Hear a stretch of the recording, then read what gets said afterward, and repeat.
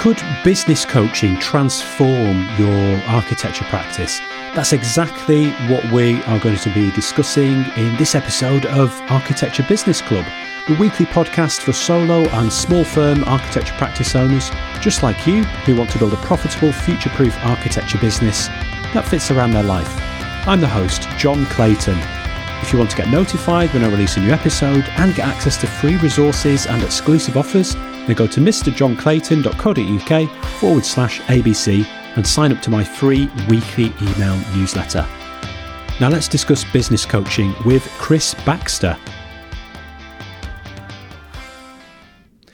Kris is a chartered architectural technologist and the founder of Studio 11 Architecture, a collective of creative designers that produce distinctive functional architecture right across the UK. The team specialise in bespoke home design, has won a string of awards and had their work featured on the UK's most popular property TV design show. Visit studio11architecture.co.uk to connect with Kris and the team. Kris, thanks for joining me today. Before we dive into things, I know you're a big Formula One fan, and I just wanted to ask, how has this Formula One season compared to previous ones for you?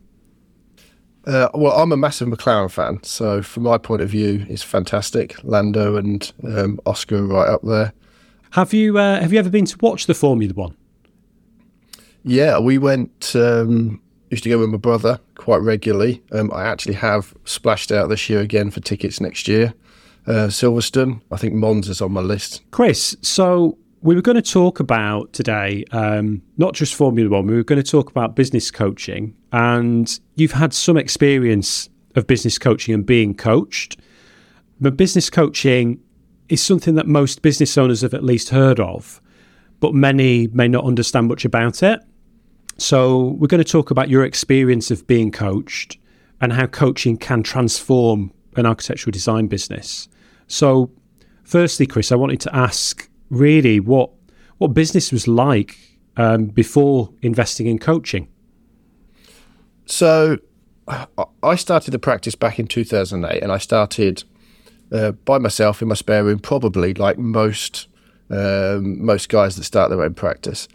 I got to a point where I needed to make a decision. I was getting so much work in that I either needed to start to turn stuff away or I needed to take the step forward and set an office up and things like that. And I took the view that I was young enough to do that, and I had the ability to do that. I didn't have a family at the time, so I could take the risk. And I took that risk and took that leap, but it kind of snowballed very quickly after that. And we got to a point where we were probably an office of 12. I was completely separate from the project, so I ended up managing the team and managing clients, but I didn't really do any of the stuff that we kind of trained to do, and the bit of the job where we probably all most enjoy, which is the hands-on stuff of drawing and designing and all of those sorts of things. And I started to get to a point where I was thinking, is this what I want to do? It's quite stressful because, you know, the numbers at the end of a month to make sure payroll is delivered and overheads are covered and things like that, quite high. And I wasn't getting the day-to-day enjoyment of putting life aside and being able to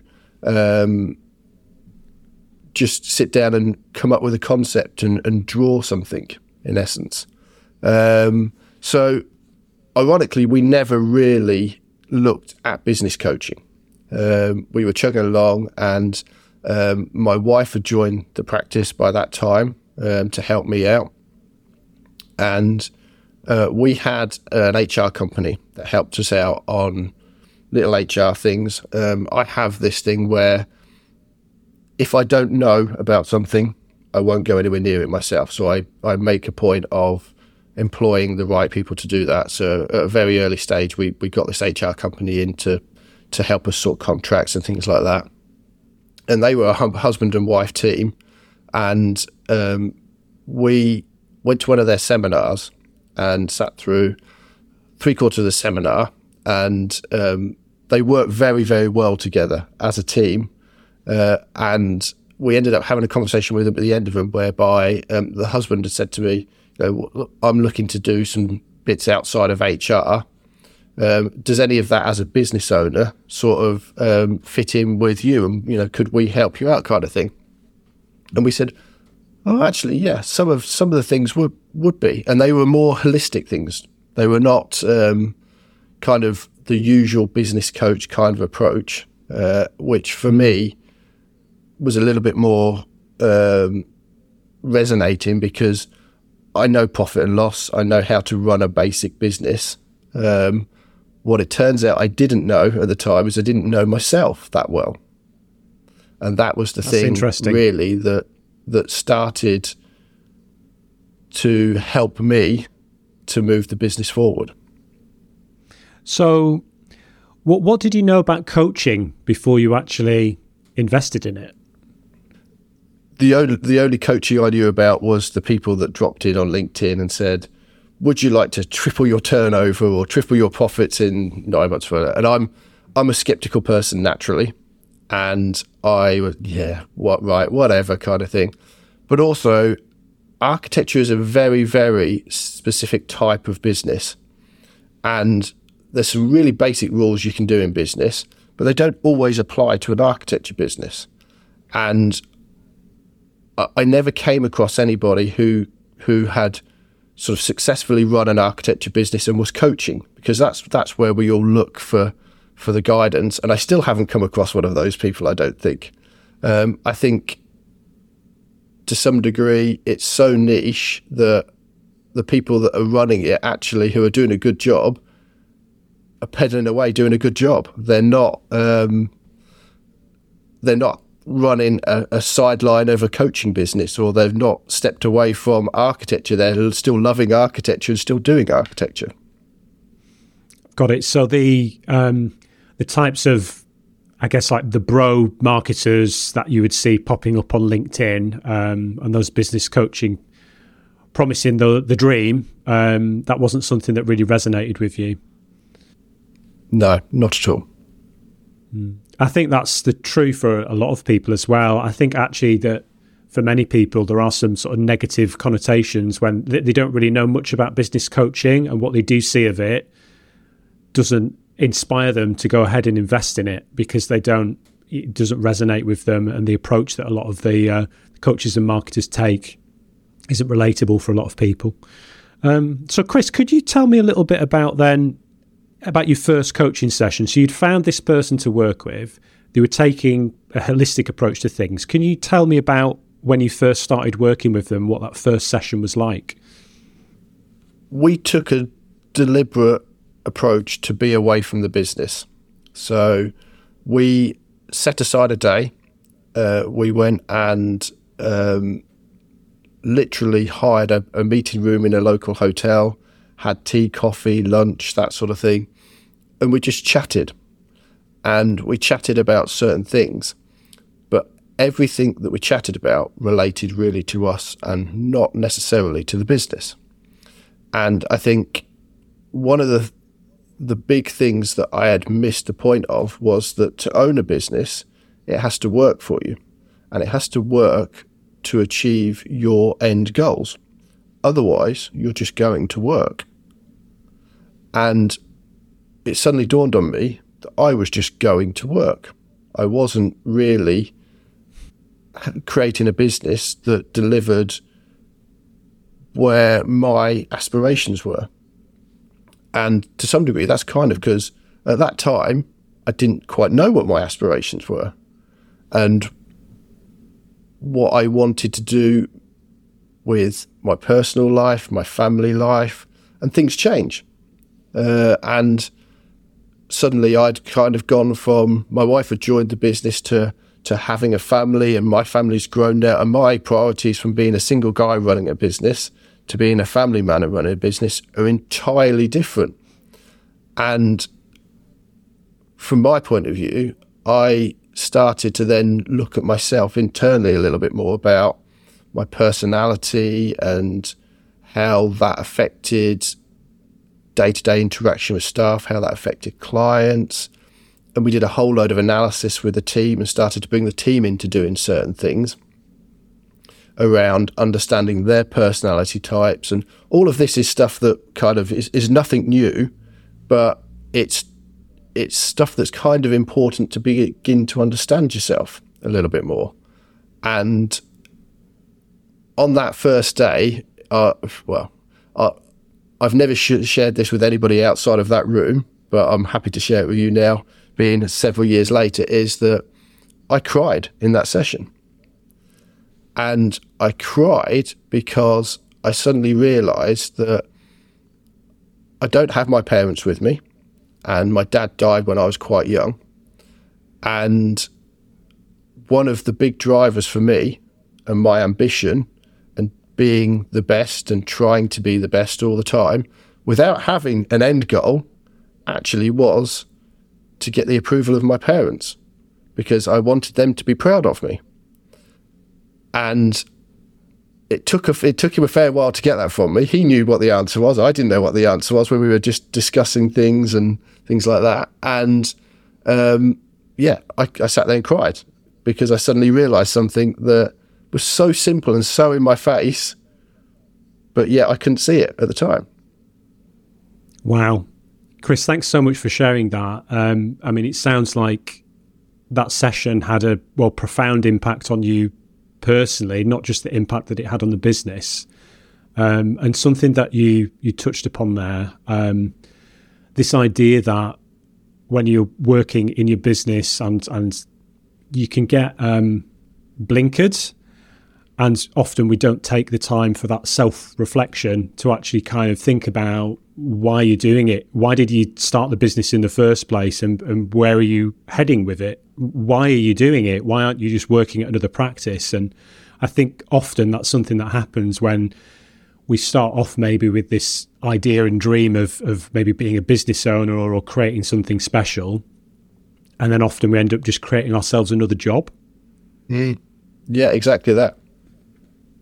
Yeah. Brilliant. So, again, from what you've said, that I think I was going to ask about if there's any things that surprised you about being coached. Is there any other things that surprised you about the experience of being coached? Remember, don't forget to subscribe to my free weekly email newsletter. You can do that at mrjohnclayton.co.uk/ABC. And if you're enjoying this episode, then please visit podchaser.com, search for Architecture Business Club, and leave a 5-star review. Now back to the show. I think the surprise for me was how it affected me on a personal level, almost more than on a business level. It made me look at how I am as a person, how I behave, how I can modify that behaviour because I'm aware of it now, to achieve things that probably would have gone by the wayside if I hadn't have took a step back and went, okay, well, if I approach this in a slightly different way, am I actually going to get a better result? And it's the old analogy of losing the battle to win the war. That's life, isn't it? It's something I think you probably, as a parent, you learn when you have kids very quickly. The games you play with kids to get what you want, well, that applies to life in general for everybody. We're all big kids, small kids, business kids, trainer kids, all of those different types of people. And you can approach things in such different ways and being adaptable as well. Because the one thing I've always been really proud of is I'm really adaptable in how I deal with people. And in being adaptable, you can almost talk to people individually at their level and in terms of what they're seeking out of a relationship, because everybody's seeking something out of a relationship, whether it be a personal relationship, a business relationship. That's, again, part of life. And if you can step back and know and understand that a little bit more, that can only help you. And communication with people is always the key. It's not a surprise that people who are very sort of good at communicating are generally quite successful people. And it's not a surprise that there's some people that are in the world that, are not particularly good academically, but they can communicate well, they can work with people well, they can be very successful people. I think that's commonly known as the gift of the gab. I think it is, yes. Classic Del Boy, isn't it? Absolutely, yeah. So I can see the experience of being coached, it's had a profound impact on you personally. How did that translate to, once that you'd had that experience, how did that translate to the impact on your architecture business moving forward? So what happened after you'd started doing the coaching and you'd had that moment of self-realization and self-awareness about all these things that you had going on personally and how you could adapt things there? How did it impact the architecture business itself? So we made the decision that actually the direction that the business was going was probably not the direction that we wanted it to go, and it didn't really achieve our end goals. And one of the things the sort of coach said to us is, have an end goal, but it doesn't matter that the goal is a moving target. You can, it doesn't necessarily have to be a straight line. You can take off from here and go all the way around the houses and come back and still get back to there, but have that end goal as to what you want as a business owner and what you want as a person. So we took the view that we would change effectively the work that we did. We were doing, I would say, 85, 90% residential development, mass housing, big numbers, but small profit margins. And certainly from a team point of view, we were struggling to retain staff because they were getting bored. The good members of staff were saying, okay, well, we want to be pushed a little bit more. We want to do something a little bit different. And I certainly, from my point of view, was sitting there thinking, I quite fancy, designing some buildings again. That would be quite nice because that's kind of what we do. So we took the view that we were going to slowly start to reorientate our market of where we were going to go. And we obviously had a few projects relatively locally that were self-build one-off houses, and we were lucky enough to be featured on a TV show with national coverage of a modern house. And everybody in the office loved working on those projects, including me. So it seemed a no-brainer for us to try and move to the business to take more of that into account. And we thought it would be a slow process. And we thought, if we get it to, 60-40, that'd be great. But in reality, what happened was lots of things happened outside of our control. So we went through a pandemic that had a big effect on cash flow and how we dealt with staff levels and things like that. But ultimately what's happened is the ratios flipped the other way. So we predominantly now do bespoke one-off houses. We do limited amounts of residential development for old clients, very select clients that we like to work with. But what has happened is the turnover's pretty much stayed the same. The overhead is almost reduced by half. So overall, in terms of profit, then there's much more significant profit to be made there. And I've got a team that are enjoying the work that they're doing. They're not churning out things. They're working through things, designing solutions to things, engineering solutions to things. And we're now in a position where we're thinking, okay, well, we're beginning to get too much work. So we're starting to think, okay, well, we need to recruit. And we've taken the view that we're going to recruit bottom up. So we've been really successful in bringing trainees into the business, training them, and some pop off to other practices. That's natural. But most stay with us and they enjoy being with the practice. They've learned the way we like to do things, the way we want to approach projects, And we're now basically talking to the local college and say, okay, well, you've got guys, give me your best 3 to send to an interview, and we'll look at offering them work experience with a view to an end goal of a position, full-time position, once they're fully qualified.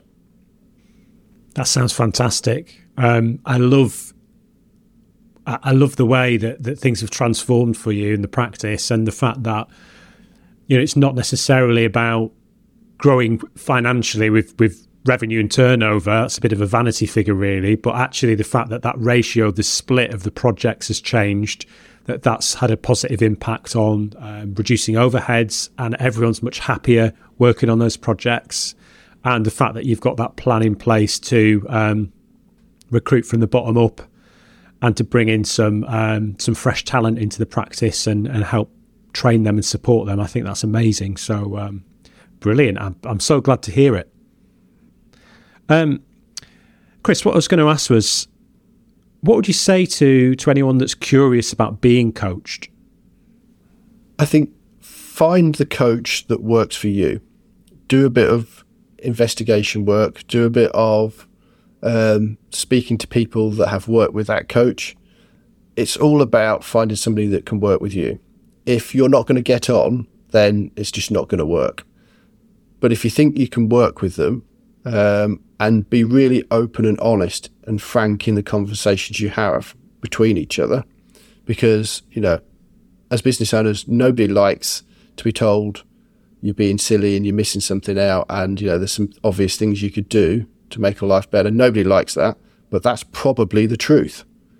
And, we all need to hear those things sometimes. And equally, on the flip side, coaches want to hear how they can do things better. They want to understand businesses and the differences in businesses. And I think that's really key for us, is that we are a very specific type of business, and you need to have a coach that has the right mindset to actually take a step back and go, okay, well, I know all the principles, but I've got to apply that to something that is outside of my comfort zone at the minute, and almost work together in doing that. That's great. I love that. Kris, is there anything else that you wanted to say that we haven't covered in the course of the conversation? I think just be open-minded about things. Set yourself some end goals. Make sure those goals are for you personally and how you want to take the business forward. Don't put yourself in a position where you're just going to a job, because that's pointless. The stress is far too high for that. And be open-minded to talking to other people. I talk to people now. I think, nah, that's not for me. I know myself well enough now that, I can push things to the side.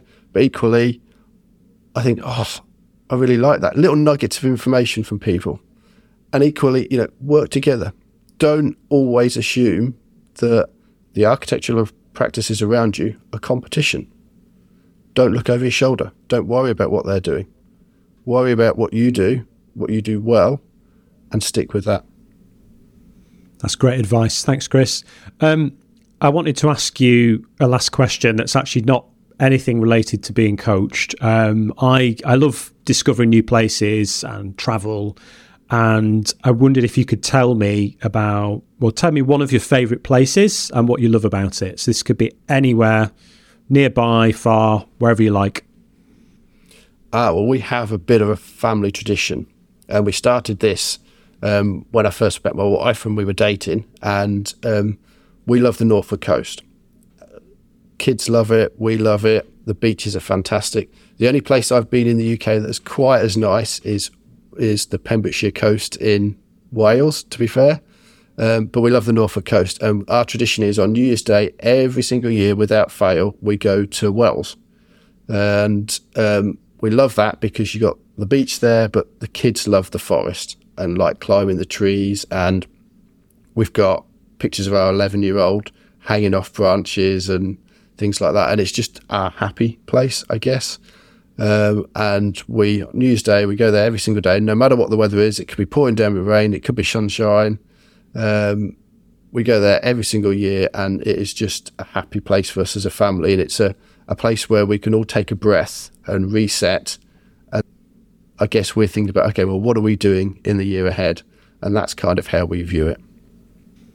Oh, that's lovely. And it's a fantastic place. I love Wells as well. That's a bit of a family favourite for us too. Kris, thanks so much for your time today. I really appreciate it. Can you remind everyone where they can go online to connect with you and find out more about you? Sure. Yep. So our website is studio11architecture.co.uk. You'll see team members on there. You'll find contact details on there. I'm happy to have a chat with anybody following this. If I can help people, other business owners, obviously especially architecture business owners, then that'd be fantastic. Awesome. Thanks so much, Kris. Next time, I'll be talking about side hustle architectural services and sharing a bit about how and why I started my own side hustle. Thanks so much for listening to this episode of Architecture Business Club. If you liked this episode, think other people might enjoy it, or just want to show your support, then please visit podchaser.com, search for Architecture Business Club, and leave a glowing 5-star review. It would mean so much to me and makes it easier for new listeners to discover the show. If you just want to connect with me, you can do that on most social media platforms. Just search for @Mr. John Clayton. The best place to connect with me online, though, is on LinkedIn. You can find a link to my profile in the show notes. Remember, running your architecture business doesn't have to be hard, and you don't need to do it alone. This is Architecture Business Club,